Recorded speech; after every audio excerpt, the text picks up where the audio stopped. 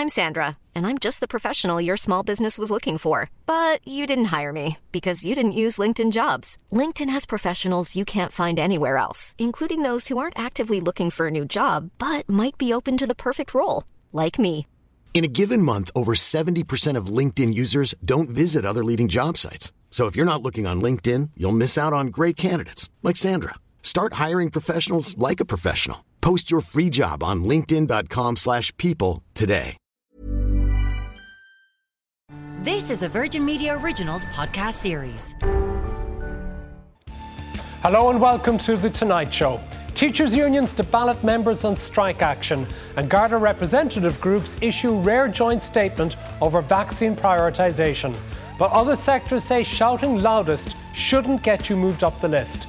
On our first panel tonight, Neil Richmond, Fine Gael TD, the General Secretary of the AGSI, Antoinette Cunningham, and John Boyle of the INTO and Neil MacDonald of ISME join us via Skype.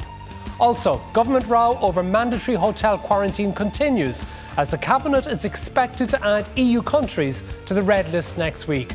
And with 41 police officers injured in Northern Irish riots and further violence tonight, we'll have the latest.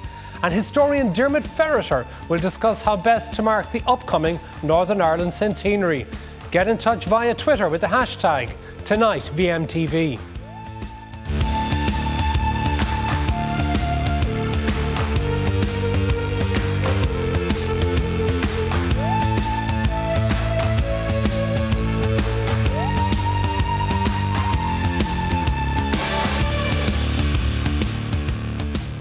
So first tonight, we're joined in studio by Neil Richmond, the Fine Gael TD, and General Secretary of the AGSI, Antoinette Cunningham. John Boyle of the INTO and Neil MacDonald of ISME are with us via Skype.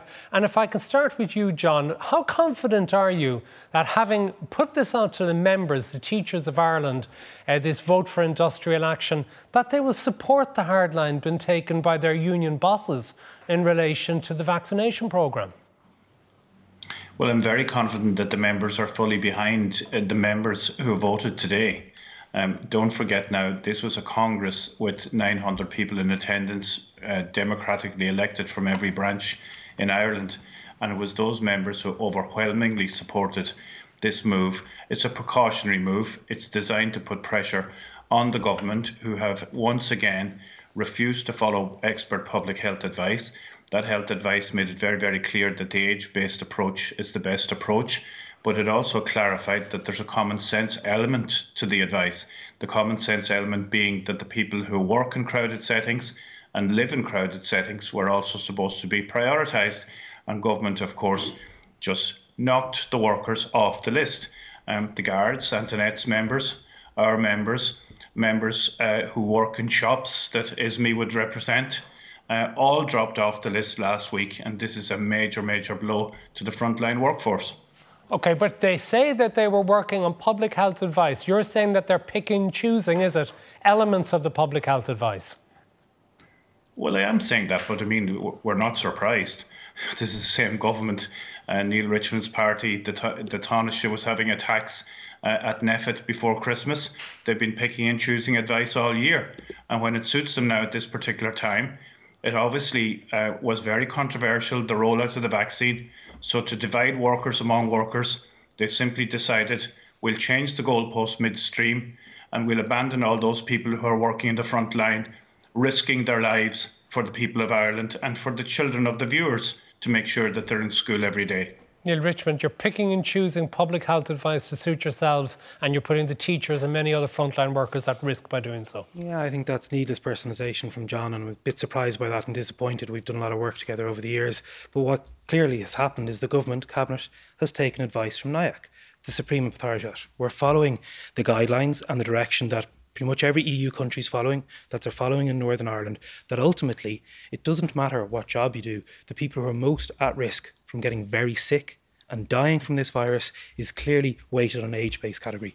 We heard from Dr. Mary Favier of the GP Advisory Committee saying that every time in her surgery she gets a notification that a patient over 50 has tested positive for COVID, her heart sinks, because that person is far more likely to get very sick and possibly die. But aren't you far more likely to get the illness if you're in a frontline position as a worker, like a teacher or a Garda? So isn't it better to protect those who are more likely to get the illness? And no one's denying that teachers and Gardaí are in high-risk professions, as are bus drivers, as are shop workers, as are factory workers. But ultimately, it's about managing the impact of this virus. Because if you are 65 or you're 70, you're not going to be sick and off work for a week and maybe have to take to your bed for a couple of days. You will have a 70 times greater chance of finding yourself in ICU. That's not acceptable. We've been asked consistently to follow the science, to follow the medical advice, to follow the recommendation of the very committee. John is alleging that you're picking and choosing from the medical and scientific advice. The Cabinet advice has been quite clear, and I think this is what was quite unfortunate. The advice given by NIAC, the Supreme Authority who deal with the vaccination programme, has been quite clear. And as I said, this isn't something that's just happening in Ireland. This is what's happening in Northern Ireland. This is what's happening in most other countries in the EU. Okay, well, let me go back to you on that, John, because what about the fact that this is NIAC saying it, that there is the much, much higher risk of death or serious illness for an older person, that they are the ones who are deserving the priority? Absolutely right, and nobody argues with the older people, the vulnerable. From the very beginning, they're the people, the health workers, of course, who ought to have been prioritised. But, you know, the NIAC advice is there in black and white. It's published on the government website. At Category 9, it makes it very, very clear that those who work or live in crowded settings should be prioritised. It would appear to me in a parallel process. It seems to be that's the way they're going to roll it out for those who live in crowded settings. But they're picking those and not picking the workers. And you know, it is ironic, Matt, on World Health Organization's Day for World Health, that those organizations like the WHO and the UN have prioritised teachers for vaccinations, yet our government have turned their back on teachers, SNAs and all the people who are keeping our schools open in the last week, after promising in writing to every single school in Ireland when they wanted us to get back in on the 1st of February with numbers going through the roof, promised us that we would be in the first third of the population.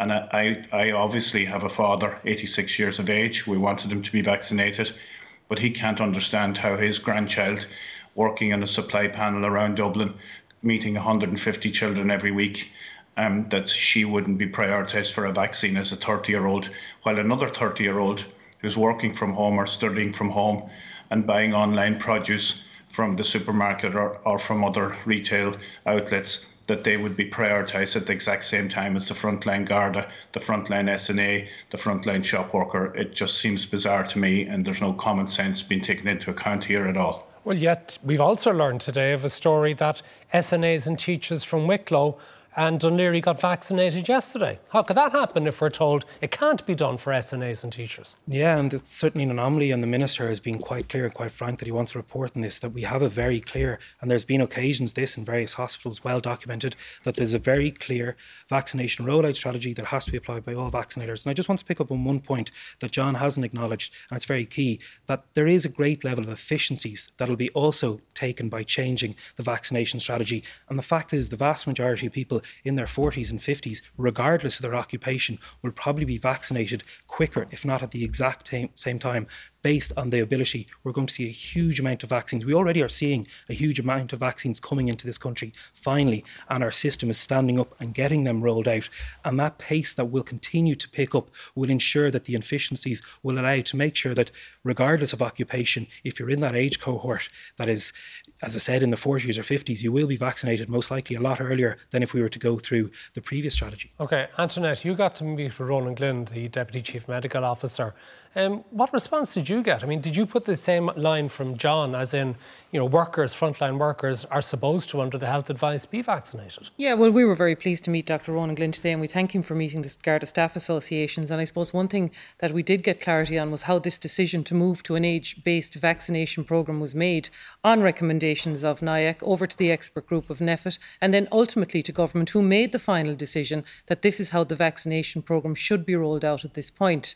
So that was interesting from our perspective. perspectives, because we hear a lot of talk about the science, and we don't dispute the age-based science that is there.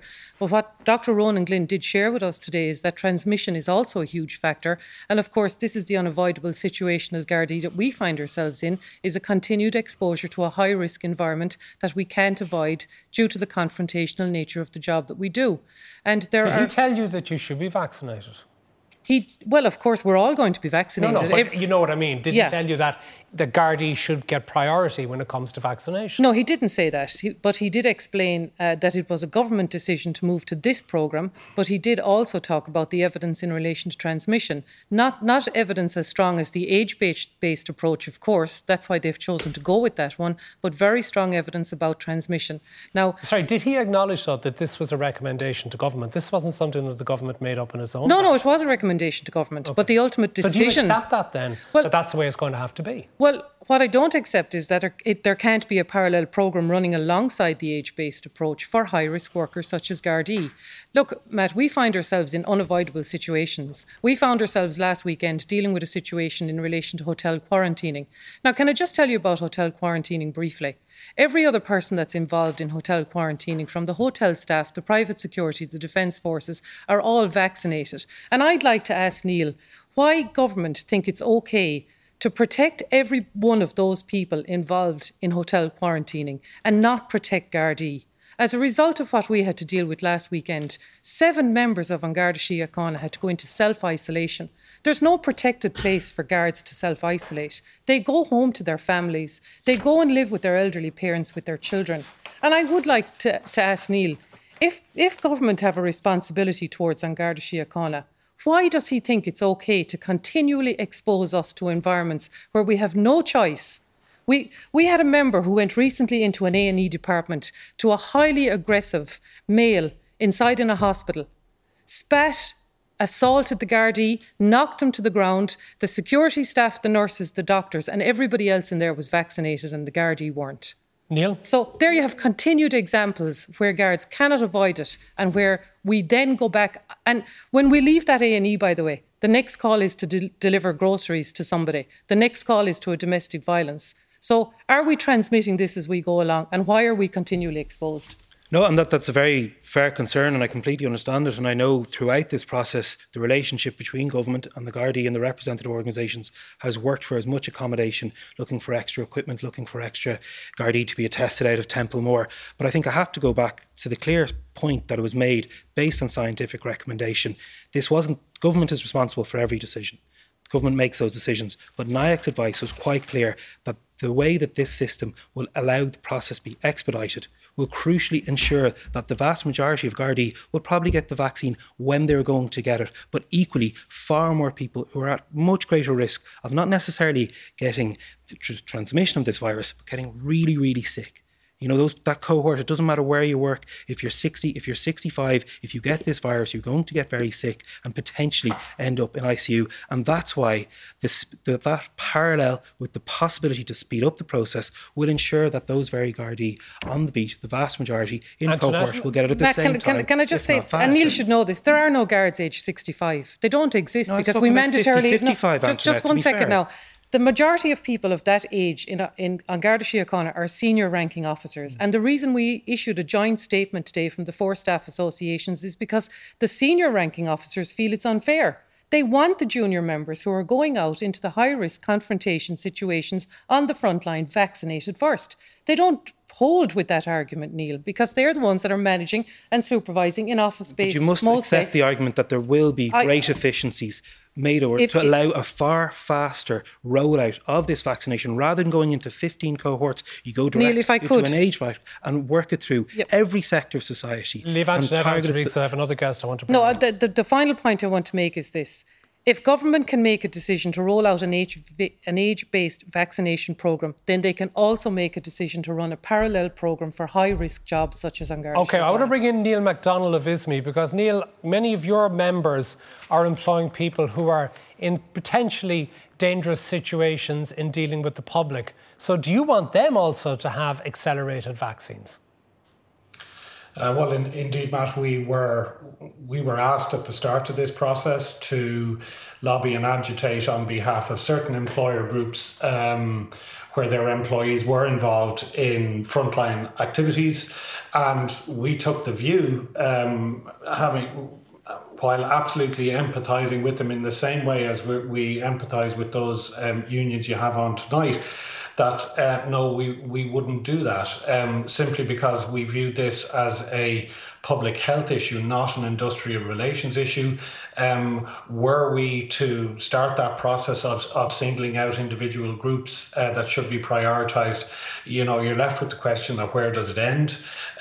So we are, as unsatisfactory as we may find it, we are satisfied to proceed on the basis of the NIAC advice, and that vaccination should take place on an age-related basis. And will that position be maintained if you find that more vocal lobby groups get their way? Well, I think that's our fear, and when we saw, and I say at the outset that we absolutely appreciate and empathise with the unions in this situation. We have had similar approaches made to ourselves, which we have had to deal with in the way that I've just said. And it's very difficult. It's even more difficult when particular groups have been indicated that they were on a vaccination schedule, which has now changed. And I want to acknowledge that as well. But the difficulty is if one interest group successfully lobbies on behalf of their members, where does it end? I think we'll have a significant queue of people, looking to have themselves elevated up the vaccination queue. And bear in mind, we've also had frontline workers working throughout the entire pandemic in retail, transport, childcare, warehousing, distribution, in the absence of a dedicated vaccine rollout. And they're the sorts of people who are going to demand that they are vaccinated immediately were this policy to proceed. I want to go back to you, John, because it's been a very difficult year for primary and secondary pupils and also for their parents who are now facing the possibility of further disruption, not because of COVID, but because of industrial action. Is this really an appropriate way to threaten to get what you want?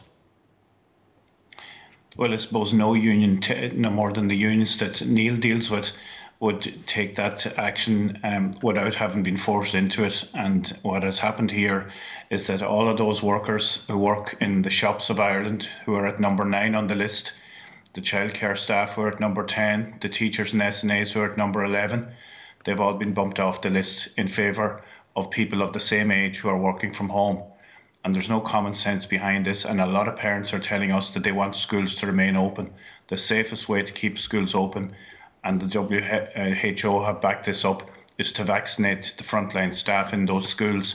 So when we heard today about the special schools being vaccinated in Neil's constituency, he did talk about the fiasco in the Beacon, but I hope he didn't describe what happened today as a fiasco, because that was the best news I got, that the HSE has recognised that the frontline staff in special schools, who were at the top of the pile from the Department of Education's point of view, are being vaccinated in huge numbers in South Dublin. So that's a sign to us that somebody sees the sense and the common sense, and hopefully when we get into the talks with the department and with government, that they will have that parallel process where if you have a 50-year-old teacher and a 50-year-old worker working from home, that some priority will be given to the 50-year-old teacher. The Minister couldn't even guarantee, Matt, that by September that the teachers would be vaccinated 18 months into the pandemic. So we obviously had to take this move today, but it will get us into talks. We've been in talks so many times all year, and every time we had a major crisis or problem, we solved it and we got the school through. In fairness to Neil, what happened today wasn't in his constituency, but I do have to ask you, is this not another example of poor politics on the part of the government, that you had a system in place that everybody had accepted, that the teachers had signed up to earlier this year, and you have managed to create an enormous political controversy by changing things? No, we had a system in place and we got expert medical scientific advice that a better system that would protect more people was possible. The same system that's in operation in Northern Ireland and across the EU. And I think John using terms like bump tough is misleading and it's disappointing. The fact that people are talking about industrial action has absolutely upset so many other teachers and parents. And crucially, the best way to keep schools open and society open is to bring down community transmission, bring down the pressure on our health system and bring down the threat of the virus. You do that, clearly we've been told, by an age-based system. OK, unfortunately we're going to have to leave it there for now. Our thanks to Antoinette Cunningham for joining us, Neil MacDonald and John Boyle. Neil Richmond is staying with us because after the break, as the row over mandatory hotel quarantine continues, the Cabinet is now expected to add EU countries to the red list next week.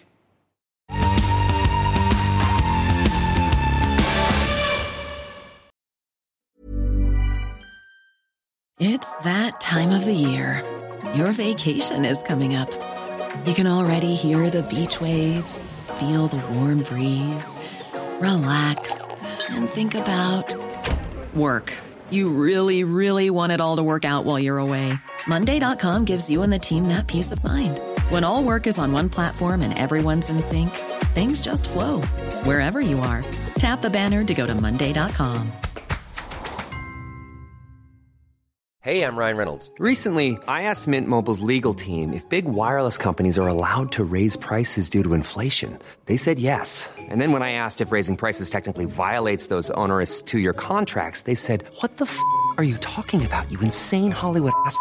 So to recap, we're cutting the price of Mint Unlimited from $30 a month to just $15 a month. Give it a try at mintmobile.com/switch. $45 up front for 3 months plus taxes and fees. Promo rate for new customers for limited time. Unlimited more than 40 gigabytes per month. Slows full terms at mintmobile.com.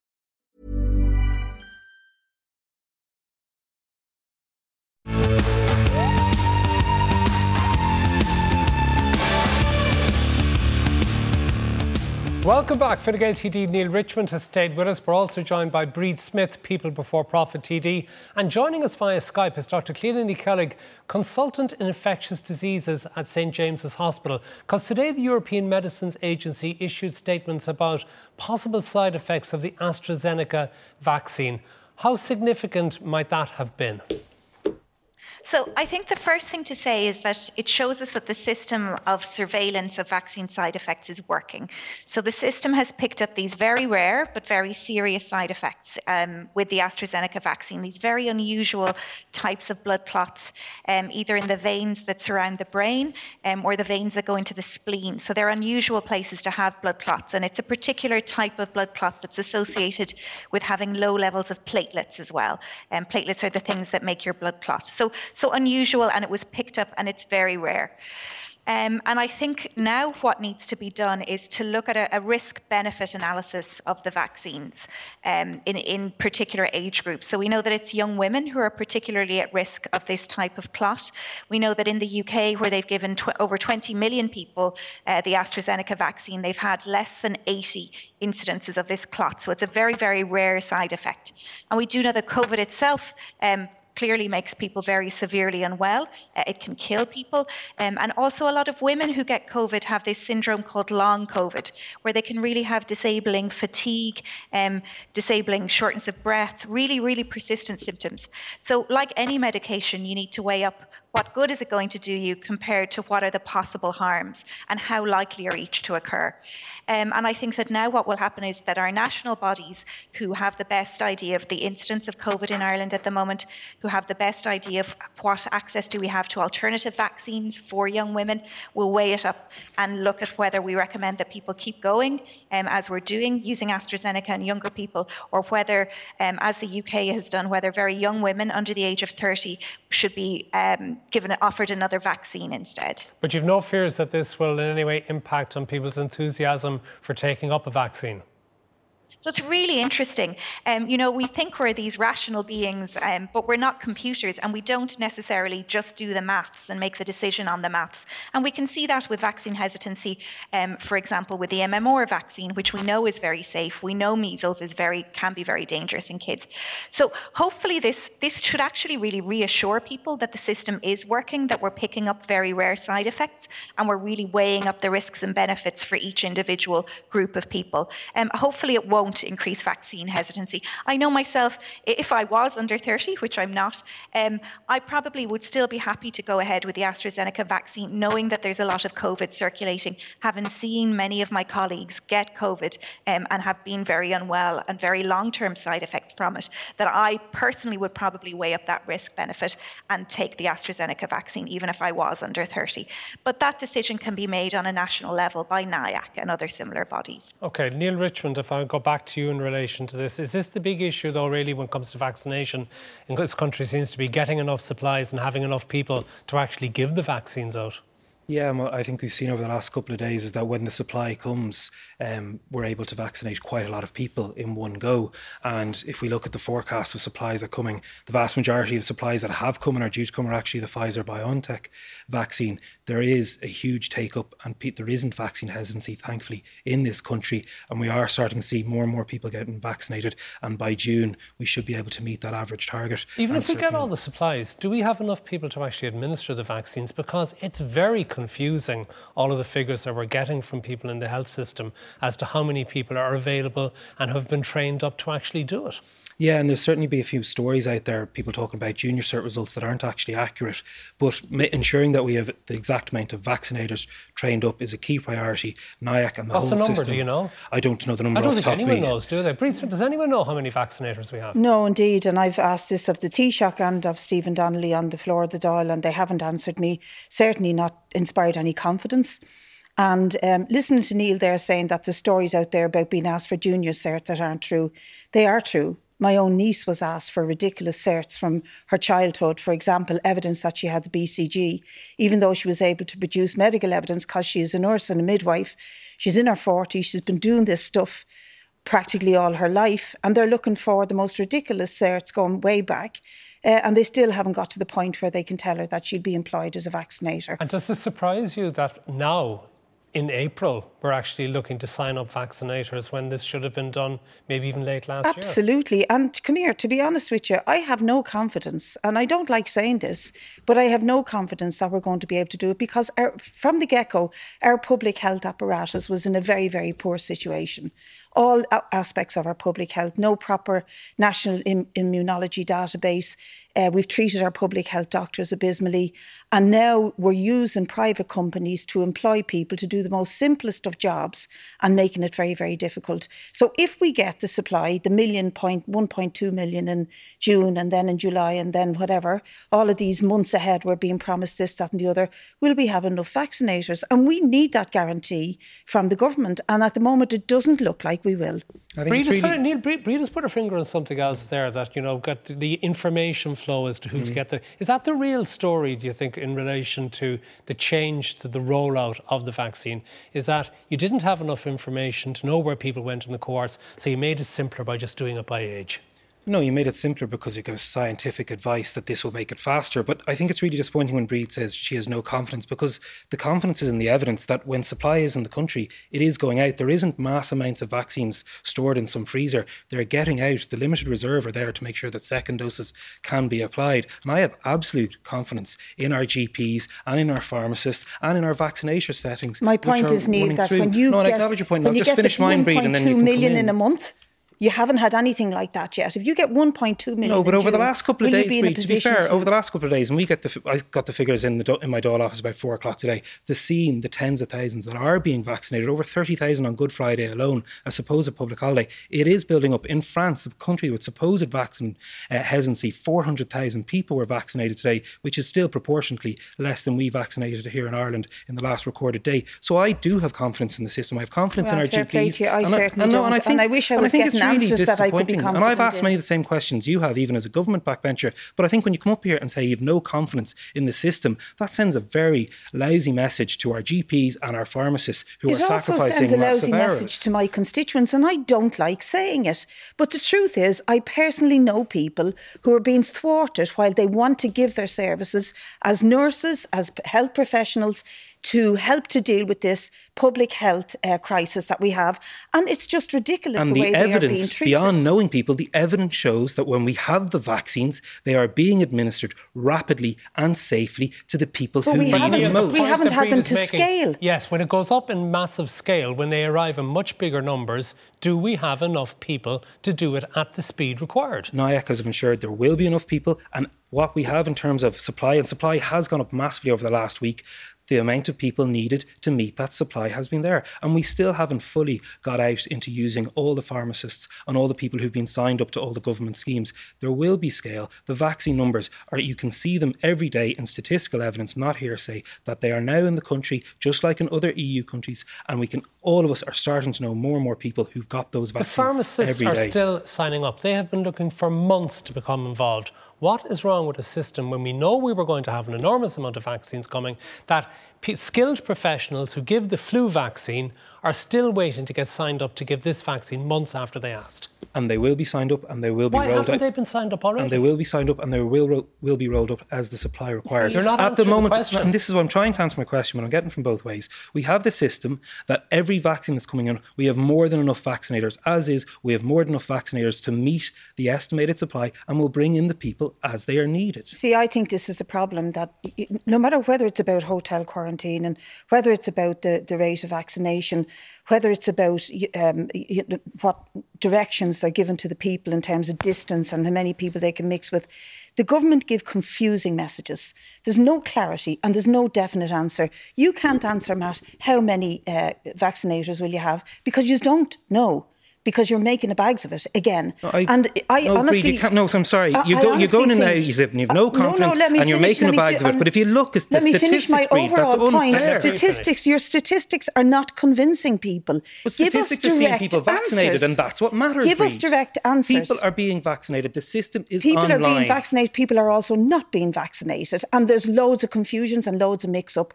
100 people got the wrong appointment in Ballyfermot less than a month ago. Last week, 100 people got the wrong appointment somewhere in Dunleary, and they have been left waiting. There are lots of problems. Today we saw the HSE issuing vaccinations to teachers and SNAs when they were told they wouldn't get them. Look, just be honest and say there's lots of confusion, there's lots of problems, we're ironing it out, but here is how we are ironing it out. But you're also demanding simplistic answers and simplistic facts. You don't give vaccination, simplistic answers. Mandatory hotel quarantine, saying that everything had to be straightforward. You're dealing with a once-in-a-century pandemic. We have seen the millionth dose of vaccine given out today. There is huge work being done by NIAC, by the HSE, by our GPs, by the vaccinators, and I think they deserve credit, and they don't need continuously a TD coming and saying that it's a shambles and they've no confidence. Mandatory hotel quarantine, because you've told us countless times tonight that you followed the public health advice. Well, the public health advice was to introduce mandatory quarantining back in May, and you have advice in relation to the number of countries that should be on the list, and you're not taking that advice. Why not? Well, I think there's a balance here. One, a lot of people are saying that mandatory hotel quarantine is somehow the silver bullet that will ensure that we get our numbers down to single figures. But obviously the fact that we have an open border with Northern Ireland, and ultimately there are legal restrictions, and that's why the Attorney General, the Department of Health, as you've mentioned, has discussed the issue. The Attorney General says there are legal restrictions and commitments under European treaties, that it's not a matter of signing a pen. And crucially, and this is something that's lost and people are wrongly talking about students on Erasmus, there are hundreds and thousands of Irish people who still need to maintain essential travel to the continent. I have a constituent who has to go to Germany every month to get cancer treatment that simply isn't available here for a rare disorder. If mandatory hotel quarantine comes in, he won't get his treatment, he won't be able to get flights. That's an understandable case. He also won't be able to get flights. But 14,000 people came into this country the week after quarantine was introduced. Were those 14,000 essential flights? Well, they worked out that 60% of them were essential, but the other 40% rightly weren't. But we already have the strictest travel restrictions of any EU country in terms of the requirement for, yes, mandatory hotel quarantine from the listed destinations, for PCR tests on arrival, and for isolation at home for those who aren't in mandatory systems, and follow-up testing and inspections. But crucially, and this is something, travel coming into the state is about 3% at the moment. Bringing in mandatory hotel quarantine for every country in the land isn't going to remove community transmission. It isn't going to address the key challenges. What has been brought in has been important. It's kept the Brazilian variant out. It was caught in quarantine. That was very effective. But people will tell you that, no, it should be very simple, that you just simply bring in mandatory hotel quarantine for everyone coming into the state. And ultimately, we've 3 airports in Northern Ireland where people can just direct and come over the border. So the government dreams up a list of 30-odd countries and then says that'll do it. While they identify countries where there's variants, Brazil, South Africa. There's variants rampant in countries like France, Germany and Italy, where there's frequent flights in and out of the country all the time. Now, I don't like this no more than you do, but we need to bring the figures down. We need to get the level of infection right down. And keeping the airports and the travel open is not going to cut it. It's just not going to cut it. And I honestly believe that the problem the government has is that they're being lobbied by IBEC, by ISME, by the tourism industry, by the hospitality industry, just like they were before Christmas. And they feel the pressure of big business, and their own base, both Fianna Fáil and Fine Gael's base, are made up of those organisations. That's wrong. You feel the pressure of that on the one hand, and on the other hand, you should be doing what's right for the country. We're looking at the factual challenges. Let's look at the factual challenges, like you talk about before Christmas. It's a repeat of what happened before Christmas. Flights in from Britain, those that were stopped, they simply went up to Northern Ireland. This isn't the silver bullet that you're talking about. We're not New Zealand. We need lorry drivers to continue to supply us with medicines. If doesn't work, then why did you bring it in for 30 countries? We brought it for 30. And then when it came to countries where there could be actually more danger coming from, we won't do that because they're our EU friends. And Breed referred to them incorrectly as countries that were made up, but it was countries like Brazil and South Africa where there's virulent... I said you made up the list. Made up the list, and I'm going to tell you, the countries that are on the list, based on scientific advice, have higher infection rates, but also have those strains. France has a much higher infection rate than Israel, which has lots of vaccinations, and Israel's on the list and France isn't. And we look at the legal implications, and this is something that's dismissed out of hand. And we and I had this conversation actually last March about Northern Italy. Look, other countries in Europe have banned foreign travel from... They've stopped Ireland going into... One country has. Denmark stopped us going in. Yeah, for a limited period. Yeah. But Denmark was also back, and then it was brought back in. But that didn't break any laws. And it's not very simple. Why is this country always beholden to European laws instead of doing the right thing? We're beholden to the rule of law. We're beholden to our responsibilities. And we're beholden to Irish citizens who could get caught behind this and who won't be able to get cancer treatments, who won't be able to get home for months on end. The truth is, Neil, you're beholden to big business. There isn't one. No, you're beholden to big business. Below you because it's a slur that isn't accurate. We're beholden to Irish citizens across the EU, and we have a responsibility to them. And I think you know that. OK, very briefly, Cliona has been waiting patiently, and I do want to end this section on a positive note. Are there any vaccine bonuses that you could suggest for us? Unfortunately, we don't seem to have this sound. Our apologies for that. We'll get Cliona back another day to suggest possible vaccine bonuses for us. OK, we'll leave it there. Our thanks to Fine Gael TD Neil Richmond, Breed Smith, the People Before Profit TD, and Dr. Cliona Ní Cheallaigh. And after the break, violence continues tonight in Northern Ireland. We'll have the latest. And historian Dermot Ferriter on how best to mark the Northern Ireland centenary.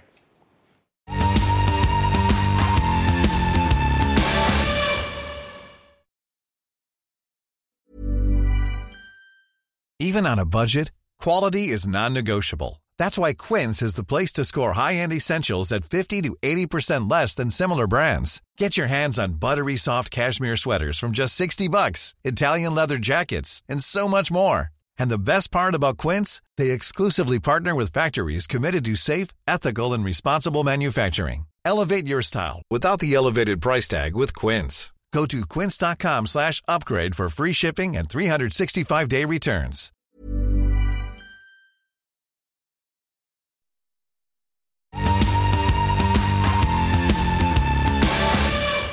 Welcome back. Now, 41 police officers have been injured in the past week in rioting in Belfast and Derry. We're joined via Skype by Belfast Telegraph columnist Alison Morris. And Alison, there have been more reports of rioting this evening. What has happened?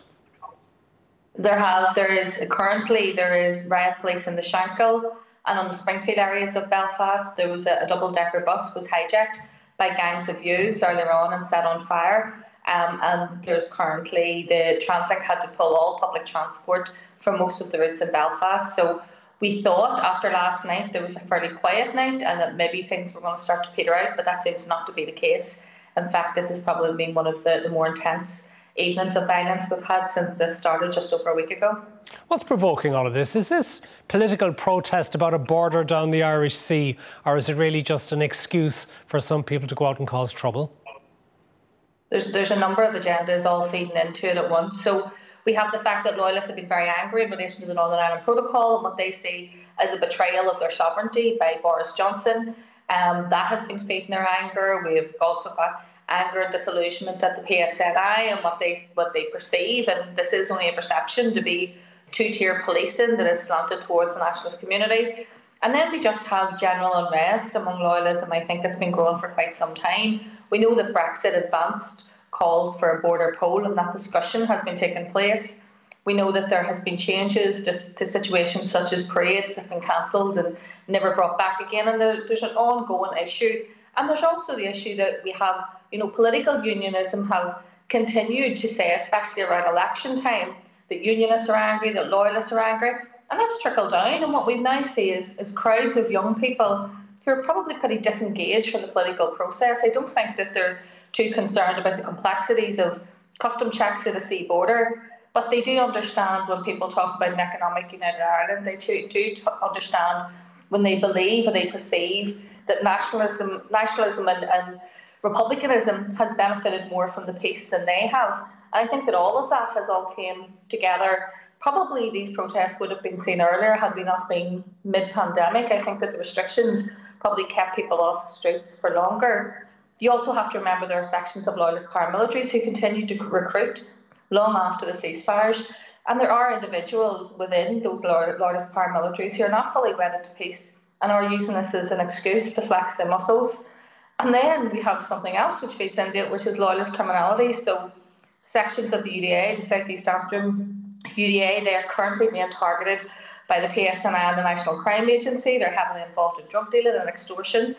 With some success, the police have managed to arrest some of the very senior figures in that organisation. And so you see the backlash from that as well. So there's so many agendas all feeding into one. So very briefly, Alison, just to finish, Stormont has been recalled, but the politicians getting together to talk about this, is that going to make a blind bit of difference?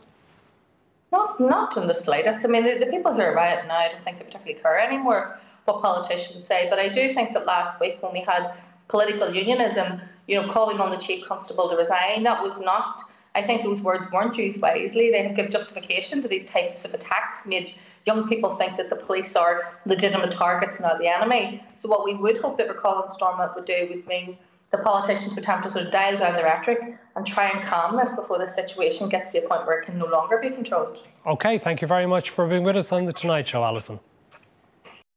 And we're joined now by Diarmuid Ferriter, Professor of Modern Irish History at University College Dublin. There was a tweet tonight from Arlene Foster in response to the events in Belfast tonight and that burning of the bus. It went, "This is not protest, this is vandalism and attempted murder. These actions do not represent unionism or loyalism. They're an embarrassment to Northern Ireland and only serve to take the focus off the real lawbreakers in Sinn Féin. My thoughts are with the bus driver." Diarmuid, what do you make of that approach from Arlene Foster? Well, I think Arlene Foster needs to stop tweeting and start talking seriously about the issues that are at stake here. And the stakes are very high. This is a very volatile, febrile situation, as Arlene Foster is well aware of. There's a tactic going on in the DUP at the moment, which is about focusing on the lawbreakers in Sinn Féin, a reference, of course, to the Bobby Storey funeral, and that was a reprehensible act by Republicans to organise that provocative and irresponsible funeral back in the summer. But at the same time, Arlene Foster has now put herself in a position where she's calling for the Chief Constable to resign and is trying to focus attention on that. You'll be well aware how difficult a nut policing has been to crack in Northern Ireland over many decades, and it's still a very delicate situation. And this is a diversionary tactic, I think, really. Arlene Foster is well aware that the DUP has not played a particularly clever game over the last couple of years since Brexit. And they are seeking, it seems, to put the blame in all sorts of different directions, rather than looking very closely at what is required of leadership within political unionism now.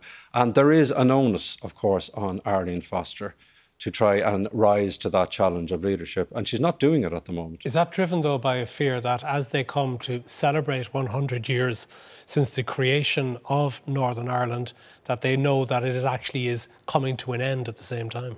Well, I mean, this is a part of it. I mean, this is supposed to be an opportunity for the DUP to celebrate 100 years of Northern Ireland. What do they have to celebrate at the moment? There are actually remarkable parallels with the 50th birthday of Northern Ireland in 1971. Not that, of course, the violence is on anything like the scale it was in 1971, but that sense of a unionism that is asserting the success of a state, whilst at the same time the images that are coming from Belfast and from Northern Ireland at the moment really would suggest something completely different, quite the opposite.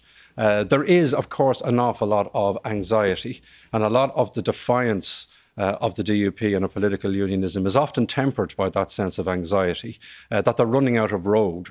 And that when they disengage from difficult dialogue, or when they do begin to run out of political road, they begin to target other sectors when it comes to their rhetoric and when it comes to the blame game. Now, you could say that the whole politics of memory in Northern Ireland, of course, which are always very volatile, are feeding into that to a degree. But so too are all of the vistas that opened up as a result of Brexit. And also, of course, the DUP strategy around Brexit. There was an opportunity, it seemed, a couple of years ago to try and perhaps work with Theresa May's government to come up with a solution to their particular dilemma that might involve Britain, of course, being involved in a regulatory solution that, would perhaps satisfy unionism. But they opted to align themselves with the arch Brexiteers. And as unionists have discovered since the foundation of the state in Northern Ireland, they can't rely on London. They certainly won't trust Dublin. So where does it leave it when they go back to the cauldron? That is Northern Ireland. But if they've overplayed their hand, I mean, what can happen for them now? If you do have this regulatory border down the Irish Sea, which now makes many of them fear for their sovereignty, what solution can there be to a problem that they created for themselves? Yeah, and I wouldn't underestimate that fear and that insecurity that's there at the moment, and it's understandable. But the solution to it, of course, is to get involved in a structured process, in negotiating, in dialogue. They have got to consider what their options are at the moment. They can't deny the realities. The way Peter Shirlow put it, an academic who would be coming at this from a unionist perspective and from a historical perspective, is that a traditional type of unionism is not going to save the union. And that's not about dancing on a unionist grave. That's a recognition of the fundamental change in the complexion of Northern Ireland, in the politics of Northern Ireland, and in the affiliations in Northern Ireland. That's what I was just going to come to, the sense of identity for Northern Ireland. How much has that actually shifted and changed? It's shifted hugely. So there are now a lot of people who don't see themselves necessarily as first and foremost as Irish or as British, but as this new creation of the last 100 years, Northern Irish. They do. And I mean, there doesn't seem to be a recognition of that. I mean, what unionists got with the Belfast Agreement was a recognition that, the union was secure as long as the people of Northern Ireland wanted it to remain secure. I mean, they have that commitment. But the Belfast Agreement was also about self-determination. And, Arlene Foster has been talking recently with other members of the DUP to the Loyalist Communities Council, which has been very quiet, of course, about the trouble at the moment. The Loyalist Communities Council now have said that they are no longer supporting the Belfast Agreement. And unionism doesn't have the supremacy to be able to dictate the pace of change and to define the identity of Northern Ireland. They keep making assertions, for example, about nearly half of the population of Northern Ireland no longer having confidence in policing in Northern Ireland. They are not in a position to be speaking for half or nearly half of the population of Northern Ireland. That doesn't reflect their political strength. But do the politicians really speak for the people? What about the younger people who say, to take the example of a Rory McIlroy, identify themselves as Northern Irish, who don't want to get caught in this old dilemma, or are you Irish or are you British? Well, I mean, this has been one of the very positive developments in Northern Ireland in recent years, that you don't have that same binary approach to identity. And of course, the Belfast Agreement was supposed to facilitate that. But what we have at the moment is a return to the siege tactics. And these are well-worn tactics at this stage. You'll remember David Irvine, for example, the loyalist paramilitary turned politician, who was very involved in the negotiation of the Belfast Agreement. And he was very critical about what he saw in the 80s as unionist politicians using the loyalist communities, those who were feeling disenchanted and disengaged and neglected, and whipping up tensions and then disowning them when it suited them. We only have about 30 seconds. Do you think, are we moving towards a United Ireland referendum, or given the circumstances, is that necessarily a good thing at present? I think at present what is needed is a period of calm. You know, this whole Brexit transition period, there needs to be a bedding down of that. And the way unionists can contribute to that is not by sending accusatory tweets. The way to deal with that is by showing leadership, calling for calm and the need to engage with all of the interested parties. There are very clever and interesting politicians in Northern Ireland beyond the DUP, and their voices need to be heard as well. Do you think we'll have a referendum in the next decade? Bertie Ahern has suggested 2028. I'd be doubtful that the circumstances will be deemed to be suitable for that referendum by those who, you know, under what we have at the moment, are in the position to call that. That's all we have time for tonight. Our thanks to Diarmuid Ferriter. I'll be back on radio tomorrow afternoon, Today FM. Back here tomorrow night at 10 o'clock. For now, good night and stay home and stay safe.